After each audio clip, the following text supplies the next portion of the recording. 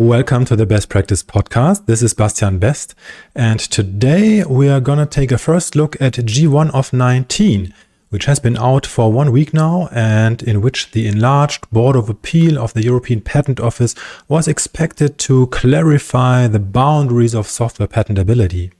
Or did they? To find out, I sat down and talked to a number of people, including the one and only Dr. Rudolf Teschemacher, who you will probably know if you are watching a video on a topic like this. He's been a member of the enlarged Board of Appeal himself, and he is now working as a senior consultant in the firm I'm working in, Bardele. We also have wonderful first reactions from a number of experts in the field, including Martin Wien, the head of IP of Dassault Systèmes, and also European patent attorney colleagues of mine, Martin Wilming and Martin Schweiger. And in addition, there were 2 last-minute contributions coming in from 2 more IP practitioners, Christoph Kahl, partner at Bardele Pagenberg, and Mathieu Den, partner at the French firm Ypsilon. I will put links to the profiles of all contributors into the show notes. Before we dive into it, let's look at the broader picture for a second. So in case you haven't been watching this case as closely as I did. Imagine for a second an engineer designing a new electronic circuit board for, let's say, the next generation wearable tech gadget. Would he be sitting in his workshop, brazing and soldering away, or would he rather stare at his computer screen and work on a model of the circuit? Or imagine a researcher developing the next COVID-19 vaccine. Chances are she would be sitting in front of a computer tweaking the variables of a virtual model. Don't you think so? And that's really the core of the issue in G1 of 19. Should computer-implemented simulations be accepted as technical and therefore potentially patentable, and under which circumstances? Now, before I give you the interview with Mr. Teschemacher, a little bit of context about the European patent system. The European Patent Organization has a self-contained appeal system in which the boards of appeal are the judicial instance. So when an examining division refuses the patent application, the applicant can go on appeal. That's basically a written procedure, usually with an oral proceedings, a hearing at the end. And back in the days, this appeal procedure used to be primarily more or less a continuation of the examination procedure. But things have changed over the years, and drastically so. There are new rules of procedure of the boards of appeal in place since last year. They are quite controversial in a number of aspects. For example, it's very difficult to bring new requests and even new arguments into the case later on. This will not be part of this video. There's more information about these procedural aspects to find, for example, on the YouTube channel of my firm, Bardele. Now, currently, if I'm not mistaken, there are 28 technical boards of appeal with roughly 180 members of the boards. On the other hand, there are roughly 3,000 new appeal cases every year. So it's probably not surprising that sometimes there may be different opinions on similar cases by different boards. And that's the job of the enlarged Board of Appeal then. The main task of the enlarged Board of Appeal is to ensure the uniform application of the European Patent Convention. So the technical boards can refer questions to the enlarged board if they consider that a decision is required for the uniform application of the law, or if a point of law of fundamental importance arises. These referrals to the enlarged board are quite rare, though. We have like 1 to 3 referrals per year. In 2019, there were 4, which is a high number considering the statistics. If you are a number guy, you can find more of those statistics in the annual report of the boards of appeal. So what is the case all about we are talking about here? Well, the invention relates basically to the modeling and the simulation of the movement of a pedestrian crowd through an environment. For example, a venue like a railway station, an airport, a soccer stadium. So such a computer-implemented simulation is of course useful for verifying whether the design of the building is good. For example, if the football stadium can be evacuated properly in an emergency situation. So the invention was really about modeling the behavior of a pedestrian crowd in such a virtual environment. The first instance department, the examining division, refused the application. There wasn't even a prior art done because the argument was that the simulation model was non-technical and the implementation of this non-technical method on a standard computer is obvious, lack of inventive step. That's, so to say, the status quo of CII patentability. That's the convict approach. Every time when you have a mix of technical and non-technical features, only those features which contribute to the technical character of the invention are taken into account in the inventive step assessment. If you need more information on the convict approach, also there's more information elsewhere on my podcast.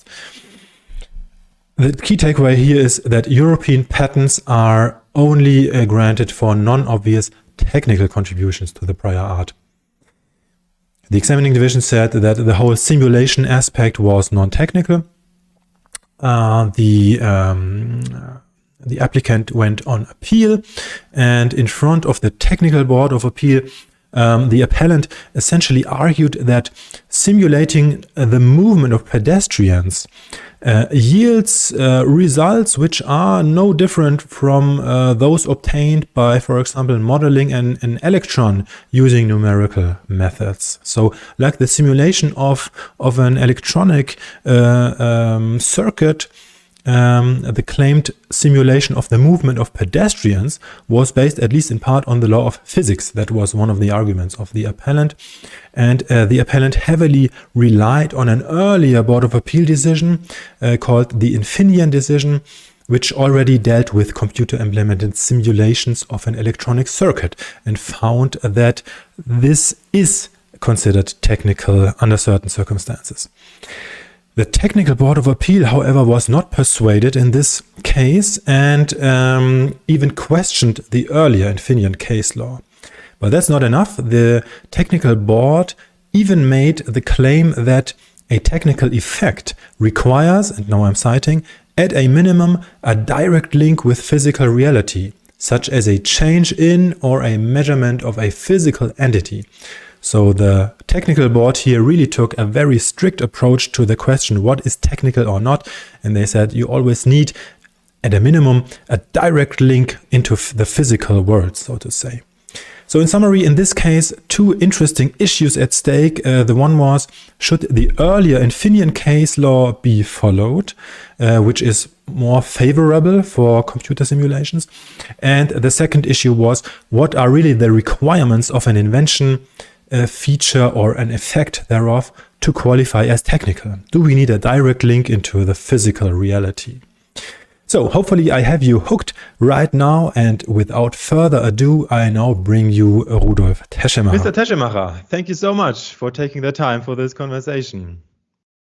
Yeah, thank you for inviting me to give my impression of a very important and long-awaited decision.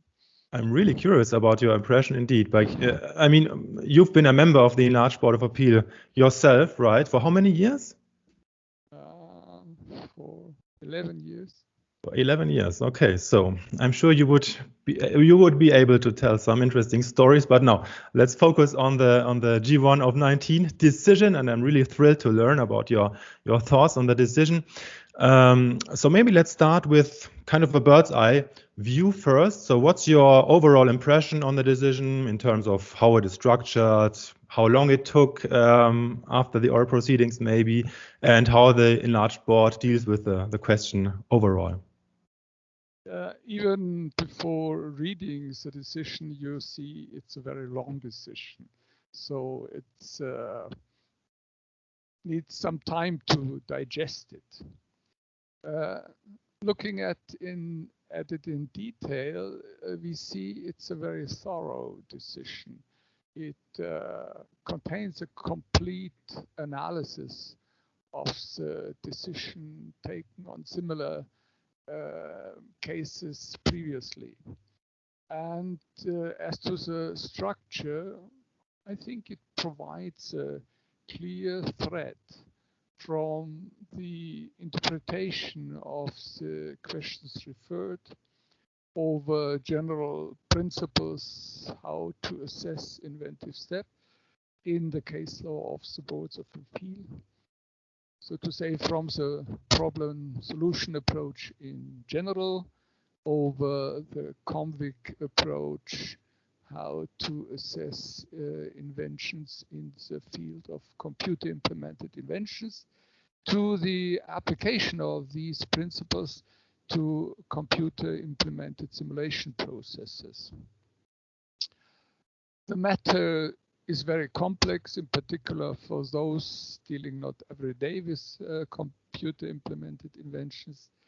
And this complexity may partly explain the length of the proceedings, the 8 months from the oral proceedings to the issuing of the decisions, and the 2 years after the referring decision. It's not only the length of the proceedings before the enlarged board. If we look at the history of the case, which is a case without opposition, the decision was taken 16 years after entry into the European phase, plus 1.5 further years after the international filing date. So 2.5 years are left of the term of the patent.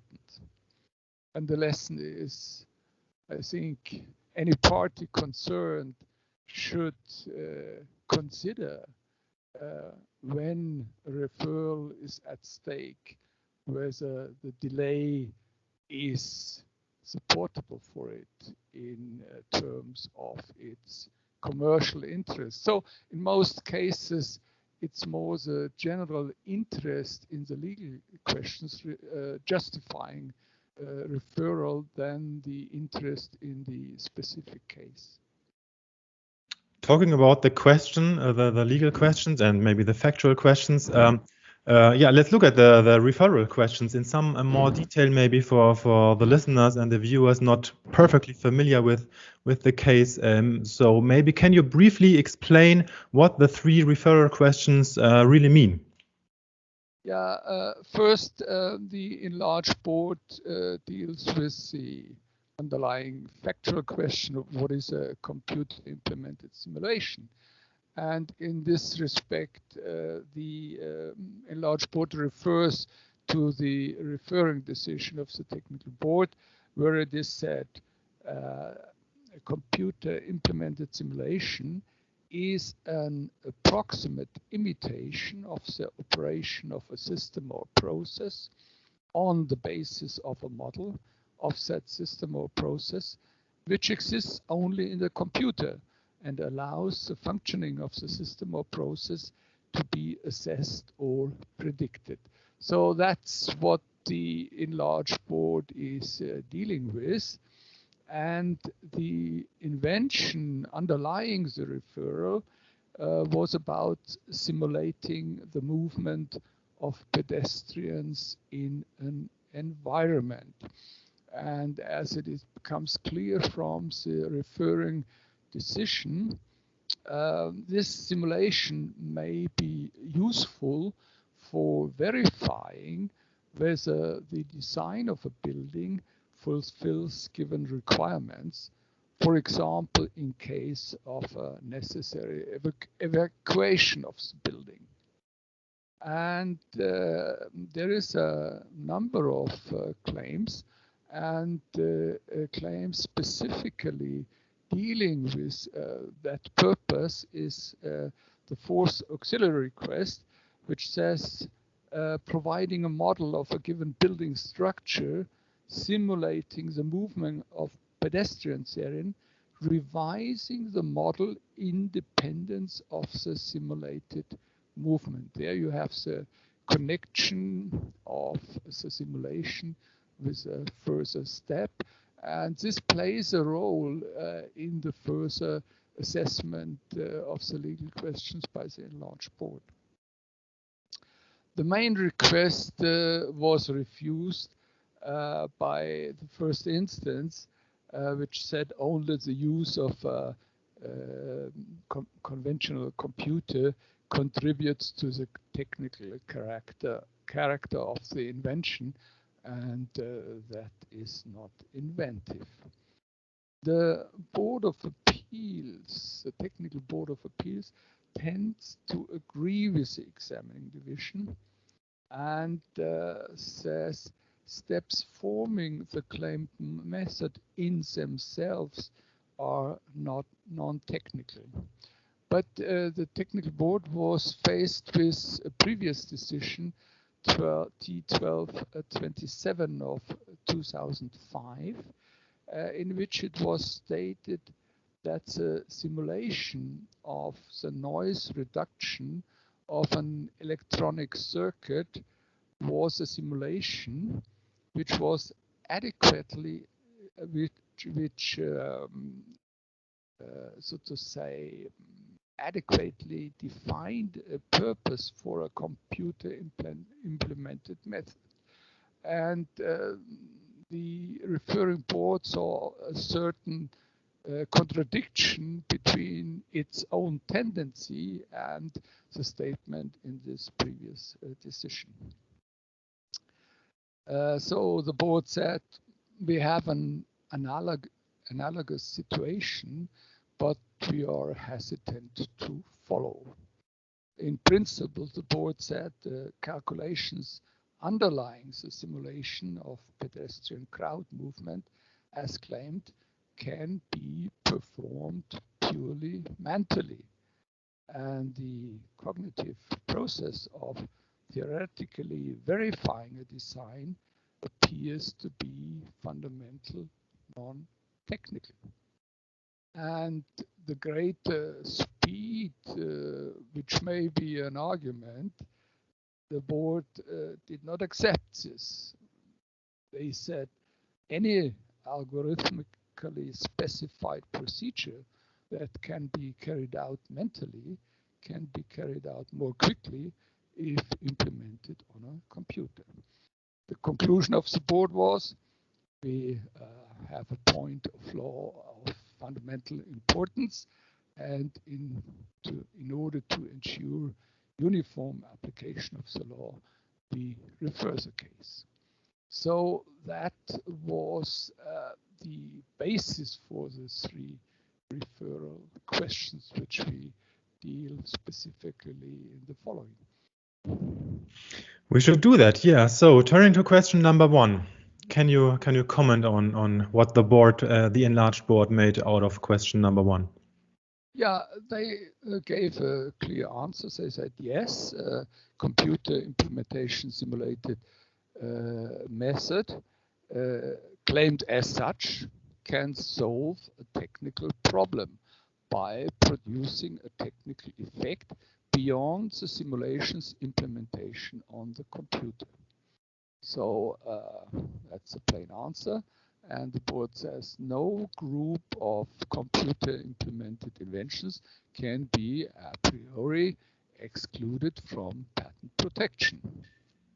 That's, so to say, the simple answer, but the board in its reasoning, they stated certain conditions for patentability of such a process. Is that following from the problem solution approach as specified by the two-hurdle convict approach for the examination of computer implemented inventions? Inventive step has to be examined on the basis of features contributing to the technical character of the invention in view of the closest prior art. And models underlying a simulation are non-technical constraints for the purposes of the simulation itself. So the model cannot serve to affirm the technical character of the invention. But technical effects around or in the simulation can arise at input into the computer. You feed certain measurements, which may a technical measure. They can arise at the output. You send a signal to control a device or whatever. And this is typically a direct link to this physical reality. But they can also arise within the process itself. You may have to adapt the computer, the hardware, to perform the process, or you may have to fulfill certain software requirements for carrying out the simulation. For example, data transfer and things like that.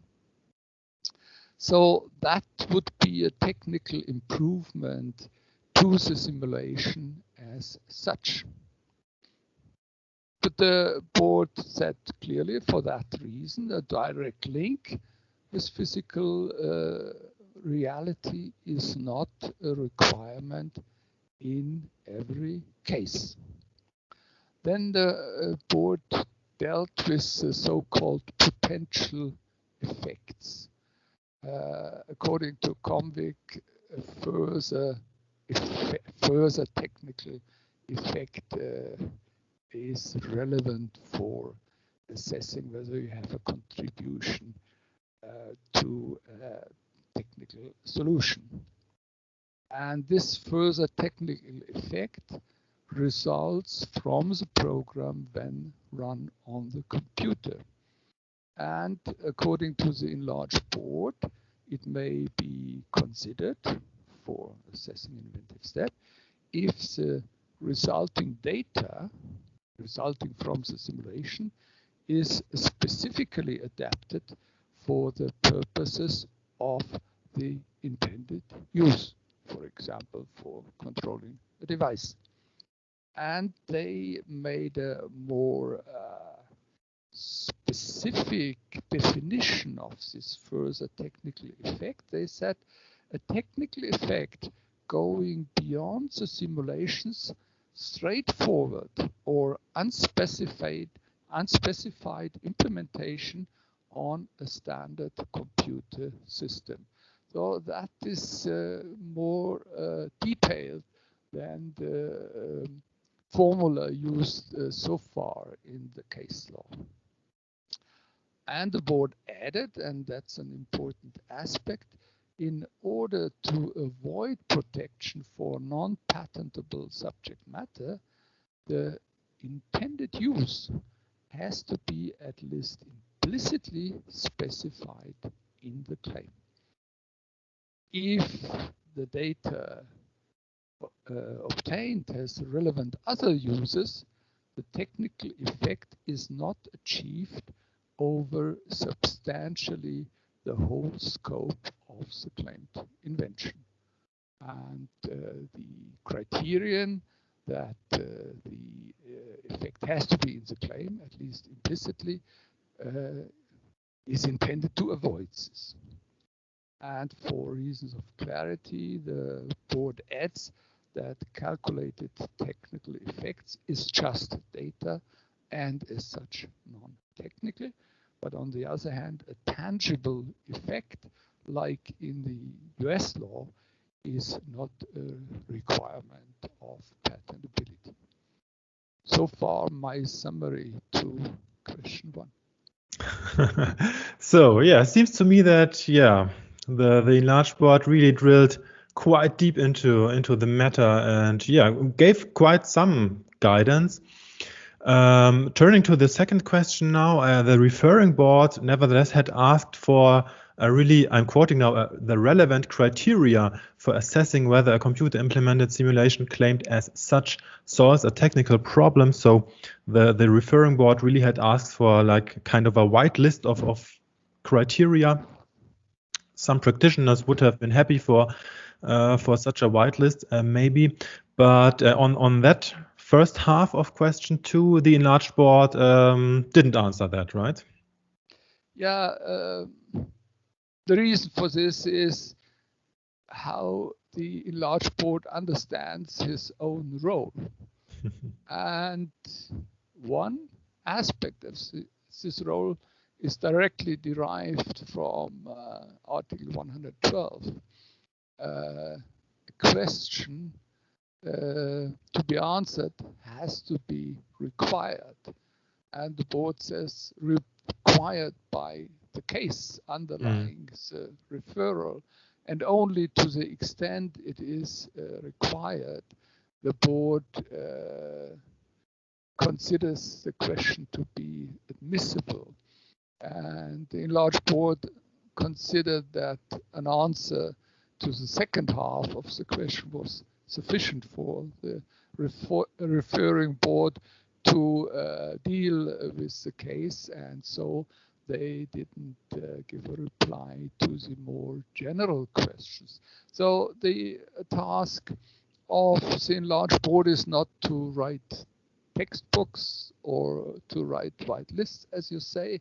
That would be appreciated by many, but it would imply a danger. If you establish a system, a whole system, before knowing all specific aspects of future cases, you may soon have to modify your system. Something may turn out to be wrong, and so prudence requires to be careful in not going too far. And the board expressly said an exhaustive list of criteria for all possible situations is simply not possible. Nevertheless, regarding the second half of question 2, you already said it. The board gave an answer. Here, the referring board had asked whether it's a sufficient condition that the simulation is based, I'm quoting again, at least in part, on technical principles underlying the simulated system or process, so the object of the simulation. So what did the board say here, the enlarged board? Also, here we received a clear answer. The answer is no. This is not a sufficient condition. The board referred to the convict approach, according to which a technical step within a computer implemented process may or may not contribute to the problem solved by the invention. And in this respect, the model underlying a simulation form constraints, a term often used in the convict approach, and these constraints may be technical or non-technical, but they are not technical for the purposes of the simulation itself. So it's decisive whether the relevant technical step contributes to the solution of a technical problem. And the technical character of the simulated process is not prejudicial for the question whether the numerical simulation contributes to a technical solution of a technical problem. And the referred case may show this. The simulation may reflect non-technical aspects like human behavior, and how pedestrian walks is human behavior and as such non-technical. So the board's conclusion is it is neither a sufficient nor a necessary condition that a numerical simulation is based, at least in part, on technical principles that underlie the simulated system or process. For me, I think that's really an important learning from this decision. So finally, question number 3 here, the referring board had asked if the answers to the previous questions would now change if the computer implemented simulation was claimed not as such, but as part of a design process. So what's your take on that, and what's the enlarged board's take on that? Yeah, it may be surprising also here, a clear, definite answer. No. Design process is normally a cognitive activity, says the board. Again, according to the convict approach, depending on the technical context, features relating to a design may or may not contribute to the technical character of the claimed invention. Special treatment of design processes would cause delimitation problems, since design, states the board, is not a clear criterion. I leave it as it is, but I would add that no clear answer is given in the decision whether the mere verification of a design by simulation would be recognized as a technical effect going beyond the simulations, as the board says, straightforward or unspecified implementation on a standard computer system. We will come back to this perhaps when discussing T122705. That we should do, yeah. So now that we have dealt with the 3 referral questions specifically, I would say there's really 2 interesting points we should touch on. Still, the first, you already said it basically. One point of heavy discussion was whether, as the referring board was taking the position, whether a technical effect requires, I'm again citing, at a minimum, a direct link with physical reality. That was the wording of the referring board. You already mentioned it. The enlarged board said clearly, no, that's a direct link with physical reality is not a necessary condition in every case for technical character. So any additional comments on that point? Yeah, the board says calculated information on physical properties of an object may reflect properties occurring in the real world, so there is something existing. However, first and foremost, the board adds this information is mere data, which can be used in many different ways. Technical contributions may be established by features within the computer system, as we mentioned before, adaptation of software or hardware, things like that. They may be established on potential effects, as we already have mentioned. An effect achieved only in combination with non-claimed feature, the intended use.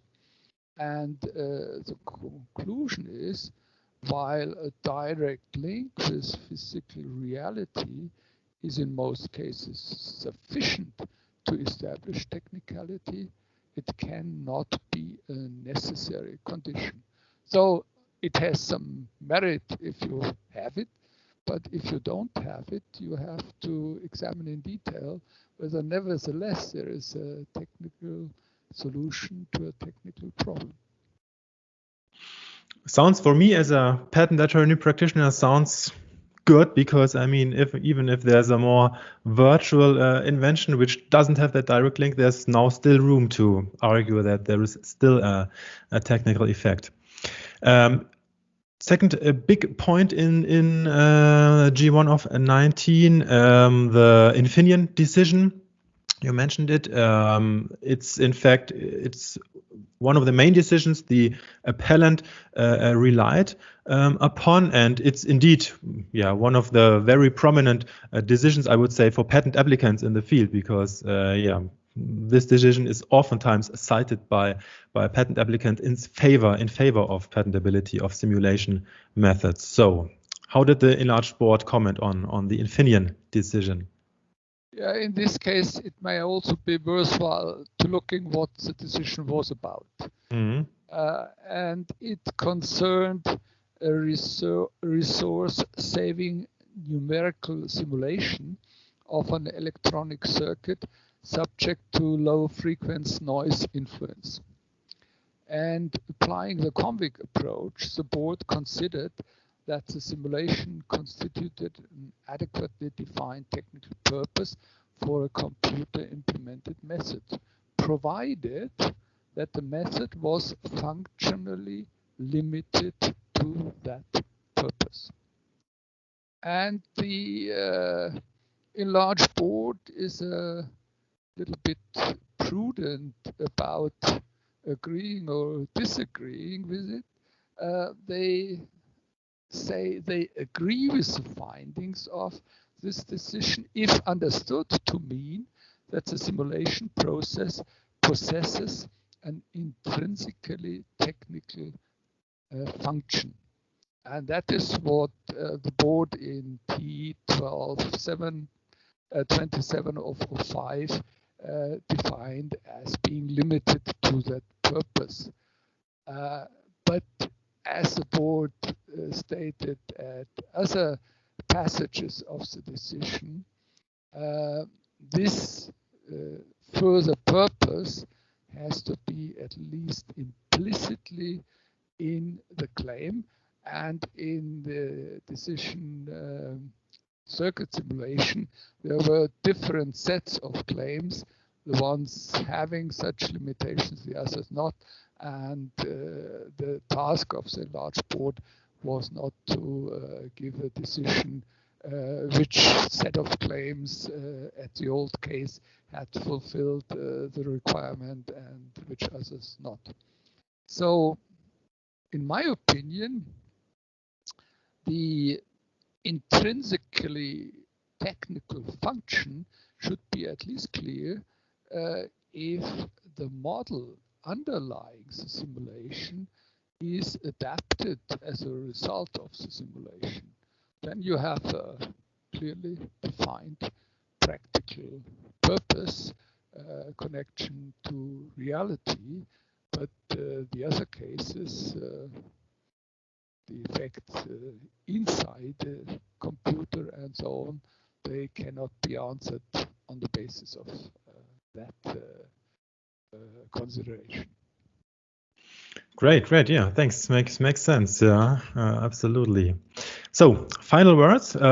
What are your key takeaways from the decision, especially for patent applicants, maybe? Quite in general, one can say that the aim of the decision is to define for the field of computer-implemented simulations a borderline between pure mathematics as represented by an algorithm, which is the essence of a simulation process, and which, as pure science, is not eligible for patent protection. And on the other hand, applied science, the practical use of a scientific method, which may patentable subject matter. Example already given, the control of a device or a process. Think of a nuclear plant, the operation of which can be based on simulation, simulating events which we would not like to see in reality, but which are useful for knowing where the limits are. And in order to define these borderlines, the enlarged board uses criteria developed under the convict approach for defining which technical features may be considered to contribute to the solution of a technical problem. And these are well-known tools for the practitioner. And in this respect, I find that the enlarged board has given practical guidance for applicants to rely on what they find in the case law. And the enlarged board adds that the list of non-inventions in Article 52, paragraph 2 is useful for determining whether specific features are technical and can be considered to determine the technical character of an invention and to contribute to inventive step. So that's my conclusion I draw from the decision.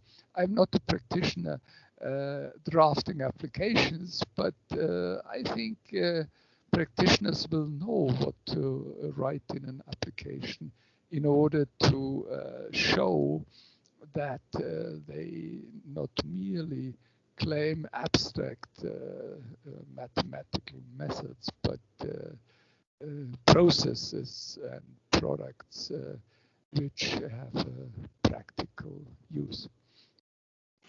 Great. Well, I think there's nothing more to add to that. Mr. Teschemacher, thank you very much. It was a pleasure. Thank you, Mr. As I just said in the interview, I think there's really nothing to add to Mr. Teschemacher's insights here. Next up, we have a statement by European patent attorney Martin Wilming, who is a partner at Hepp Wenger Riffel, one of the largest firms of patent attorneys in Switzerland. Let's see what Martin has to say.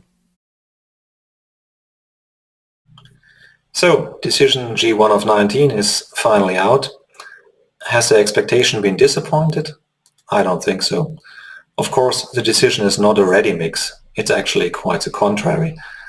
But it confirms once again what I appreciate so much about the EPO, which is consistency. The enlarged Board of Appeal has made one thing very clear now. There is no special treatment for certain kinds of computer-implemented inventions. No CII holds a privileged position or is discriminated. And how are CIIs assessed at the EPO? Well, no surprise at all here, it's the convict approach. But the former lead case for computer-implemented simulation, which is T1227 of 05 in Finian, did not get away scot-free. In that case, the board had put much emphasis on the specific and limited purpose of the output of the claimed simulation method, which was considered to have technical character. And even though the board had spotted that the simulation was designed as resource efficient, which could have carried the day for the applicant alone, the board did not explicitly rely on that fact any further. I take from the enlarged board now that the express reasoning of Infineon would only hold water in very exceptional cases, meaning where the potential use of such data is effectively limited to technical purposes. The enlarged board did not dive deeper here, but that is actually something that has always disturbed me in the Infineon decision. The patent itself mentions that the noise generators are suitable for systems for estimating and predicting events in financial markets. So there clearly is no implicit limitation to technical purposes here, not in the claim and not in the specification. On the contrary, the claim in view of the specification covers a simulation method for events in financial markets. The enlarged board stopped short of saying that the board in T1227 of 05 came to the wrong conclusion. But in my view, the enlarged board drastically limits its applicability. Now, where are we going from here? I feel the easy cases will still be those where the simulation in itself is in a way resource efficient, meaning when there is some benefit in the internal functioning of the computer or network. The more complicated and more frequent cases will be those where the simulations contribute to technical effects relating to the results of the simulation. The enlarged board held that it depends on the implicit or explicit further use of such data, whether a resulting technical effect can be considered in the assessment of inventive step. However, from a practical point of view, it will not always be possible to recite such downstream use of the data of a simulation without unduly restricting the scope of the claim from a business perspective and without impairing the chances to assert infringement against a single entity. As mentioned earlier, G1 of 19 surely is no ready mix. Let's see how the case law of the boards will develop further, now that we know that there is no escape from combat. I fully agree with Martin here that consistency is probably one of the key takeaways of G1 of 19. Let's look at what someone from the industry has to say about the decision. We will have Martin Wien, the head of IP of Dassault Systèmes, which is a French company that actually makes simulation software, so they are heavily invested into this case. Hello, my name is Martin Wien. I am French. I am European patent attorney with Dassault Systèmes, a software company. I am also head of the industrial property team. And finally, I am also a lecturer at the CEPI, Center for International Intellectual Property Studies in Strasbourg, on computer implemented inventions. I'm going to answer to some questions sent to me by Bastien Best. First question, why is the decision relevant to your industry? Dassault Systèmes is the first software company in France and the second in Europe. Our business entirely focuses on software, no hardware at all. We protect our technologies by patents, all covering computer implemented inventions. Our products are split into 4 categories: 3D modeling applications, where we have famous brands such as CATIA and SolidWorks, social and collaborative applications, information intelligence applications, and of course simulation applications, most of them being sold on the market under our brand Simulia. What differs Dassault Systèmes from companies using simulation, such as our clients, is that we are not simulation software users, but simulation software editor. Consequently, anyone may understand that this decision is highly important for Dassault Systèmes, and that is also the reason why I have personally drafted an amicus curiae brief in the name of Dassault Systèmes that I filed tardy last April, but before the oral proceedings of last July. In addition, I would like to add that portion to the notice from the PO concerning the staying of proceedings due to referral G119, some of our own proceedings before the EPO examining divisions, as well as the boards of appeal, in which the decision depends on the outcome of the referral, have been stayed, suspended, sometimes after the decision to grant us a patent was notified to us. Second question, what's your overall impression of the decision? Firstly, I can say that the enlarged Board of Appeal did a good job. The decision as a whole is clear, even if I cannot agree on every statement. Secondly, G119 is no revolution. No evolution, but fortunately, no regression. Thirdly, the enlarged Board of Appeal clearly keeps the door open for an evolution of the patentability criteria. For example, we can read in paragraph 65 the following: they should be open to further development as technology evolves, and it should be even possible for other criteria to emerge if they lead to more appropriate interpretation of the law. And the enlarged Board of Appeal also recites in paragraph 88 the following: the notion of technicality needs to remain open. Question 3, what are your key takeaways? I personally believe that G119 is much more than a mere confirmation of a case law. Actually, there was no doubt that existing case law was applicable to simulation. Since the beginning, I was convinced that G119 would yield the same consequences on computer-implemented inventions, for example, on artificial intelligence. As a reminder, artificial intelligence inventions and simulation inventions belong to the same scope, computer-implemented inventions. In the decision, in point 117, we can have a kind of confirmation of my interpretation. For example, the assessment of whether or not a feature contributes to the technical character of a computer-implemented invention is presumably no different for computer-implemented inventions than for other computer-implemented inventions. There are, for example, computer-implemented methods for prediction of the status of a system which do not qualify as simulations but raise the same issues as to their technical character. As a consequence, the teaching of G119 on simulation can be a source of inspiration for other computer-implemented invention cases.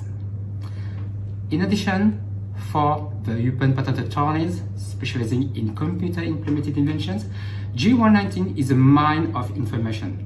What G308 already was in 2010, there are many interesting findings that could help develop new lines of arguments to justify the patentability of computer-implemented inventions.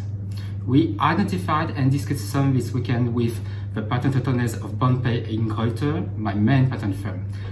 For example, in the answer of the BA, especially answer to question 1 that we cannot remind, a computer-implemented simulation of a technical system or process that is claimed as such can, for the purpose of assessing inventive step, solve a technical problem by producing a technical effect going beyond simulation's implementation on a computer. What I found interesting is that in paragraph 50, the enlarged Board of Appeal reads the following. The criterion technical effect going beyond the simulation's implementation is understood to mean any further technical effect going beyond the normal physical interactions between the program and the computer on which the simulation is run. Until now, the further technical effect approach was mainly developed in one context, the admissibility of computer program product claim.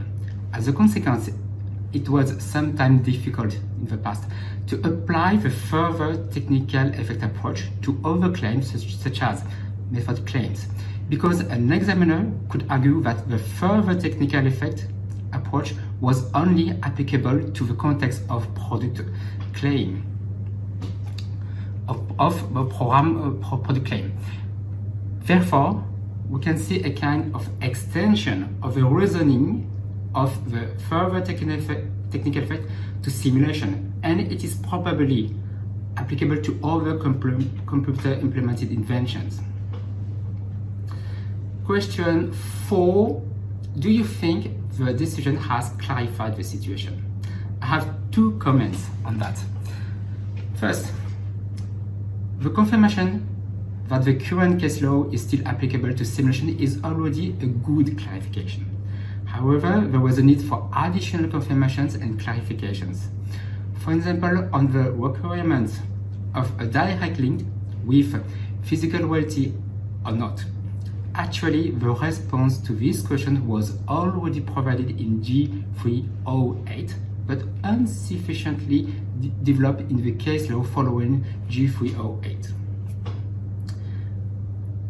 Question 2a was not admitted, and I would like to remind the question.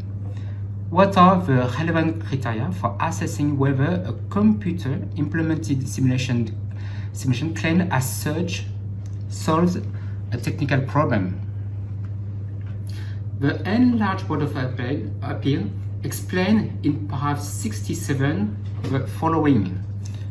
The enlarged board considers that it is never possible to give an exhaustive list of positive or negative, alternative or cumulative criteria for assessing whether a computer implemented process solves a technical problem by producing a technical effect that goes beyond the implementation of the process on a computer. This applies to all computer implemented processes, not only to simulation. I would have been interested to have more clarifications, of course, but in that condition, the existing case law still applies. Last question. Would you have wished for something else? Thank you for asking the question, Bastien.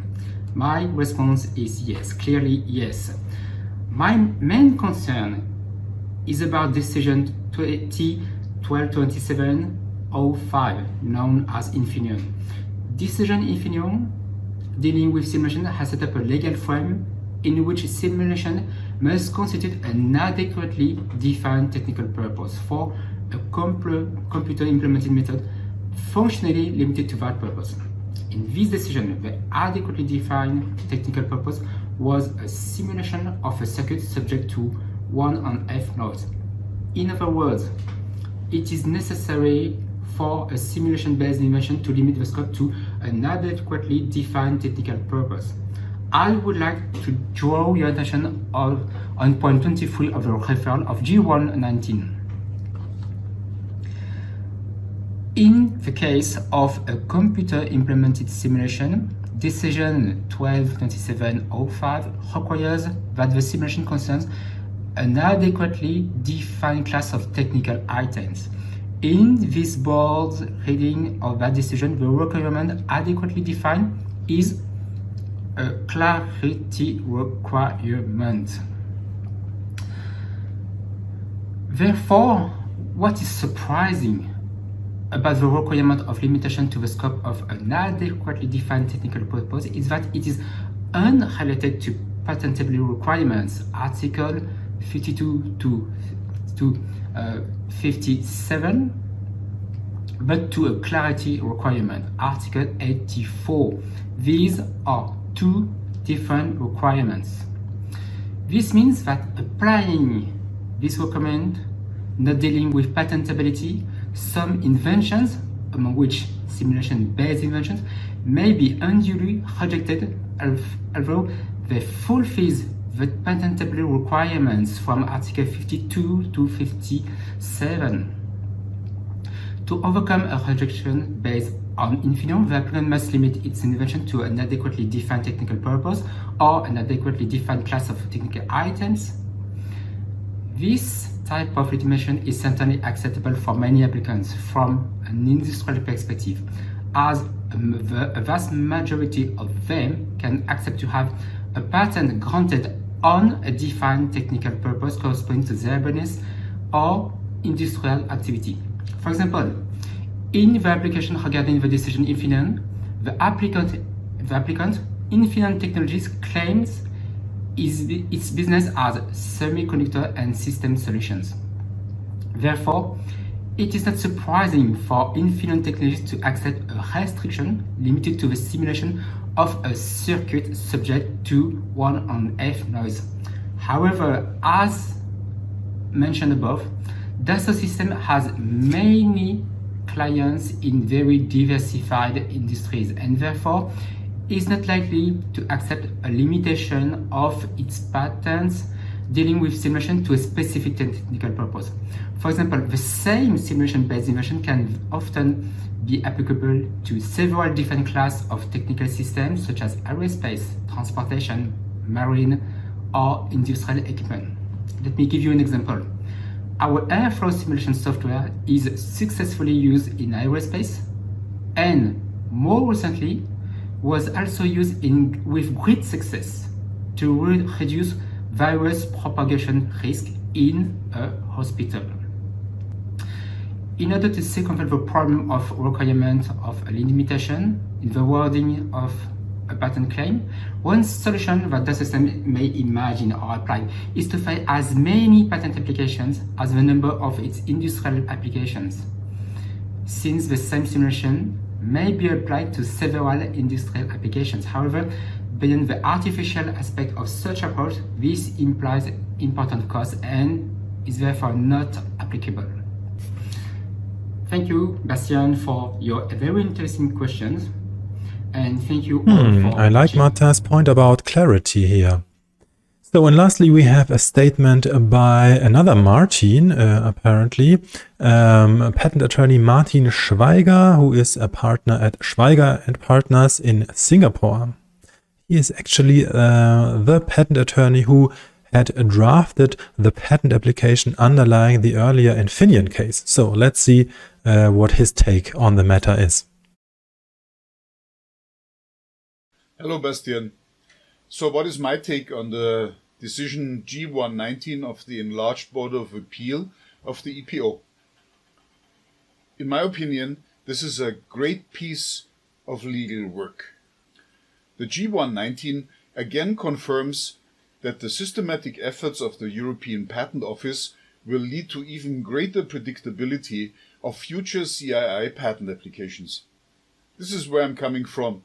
You know that I'm in the field of computer-implemented inventions since 1993, and I have seen a lot. Among others, I was the one who drafted and prosecuted the 1 divided by F noise patent application up to the Boards of Appeal. This led to one of the two main authorities that are referred to in the G119 decision that we are talking about today. Some call this T1227 of 05 decision 1 divided by F noise, and some call it Infineon. 1 divided by F noise decision has often been misunderstood in the past. The Enlarged Board of Appeal has now put in a lot of effort to shed light on that 1 divided by F noise decision. G119 does not explicitly say that, but it is now very prominent that just alone inserting a functional feature for simulating a technical system does not make a CII technical and therefore not patentable, even if all other criteria are met. The specific case of the G119 decision is now back at the Board of Appeal from which it came, and I don't want to speculate in public whether there will be a granted patent or not. But what I can see is that one of my golden rules for drafting computer-related patent applications again is confirmed. You have to describe your invention in such details that it can be understood why it has tangible advantages. I'm avoiding the legal term technical here because this term is too vague when it is about drafting a computer-implemented invention patent application. Tangible means that the advantage can be seen in the real world, or the invention can even fall on your foot. So if there is a novel invention, then obeying this golden rule can make the difference between obtaining a patent grant or not. And I'm already looking forward to reading the corresponding decision of that Board of Appeal that decides on that for the patent application of the G119. And in addition, there was one last minute contribution coming in from another IP practitioner, Christoph Kahl, partner at Badele Pagenberg. I will put links to all the profiles of all the contributors of this episode into the show notes.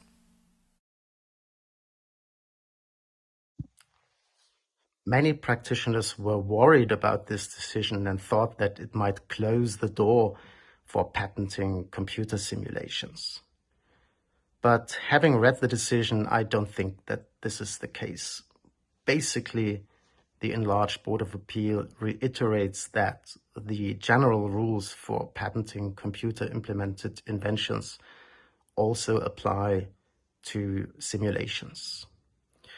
There are even some quite helpful statements in the decision. For example, it says that something as cognitive as a mere design process could, under certain circumstances, contribute to technicality. And the same is true for simulations which involve clearly untechnical items like the behavior of humans. Even such a simulation could contribute to the technical solution of a technical problem. But there are other statements in the decision which are less helpful. For example, it says that it is conceivable that the simulation of a billiard ball running on a surface and this simulation being used in a game would not contribute to technicality, whereas the simulation of weather conditions for providing a better weather forecast, that this would be technical. And I don't quite see the difference here, frankly. Why should a more realistic simulation of a ball running on a surface, which is then used to enhance the experience for a gamer or for somebody watching a movie, why should that not be technical?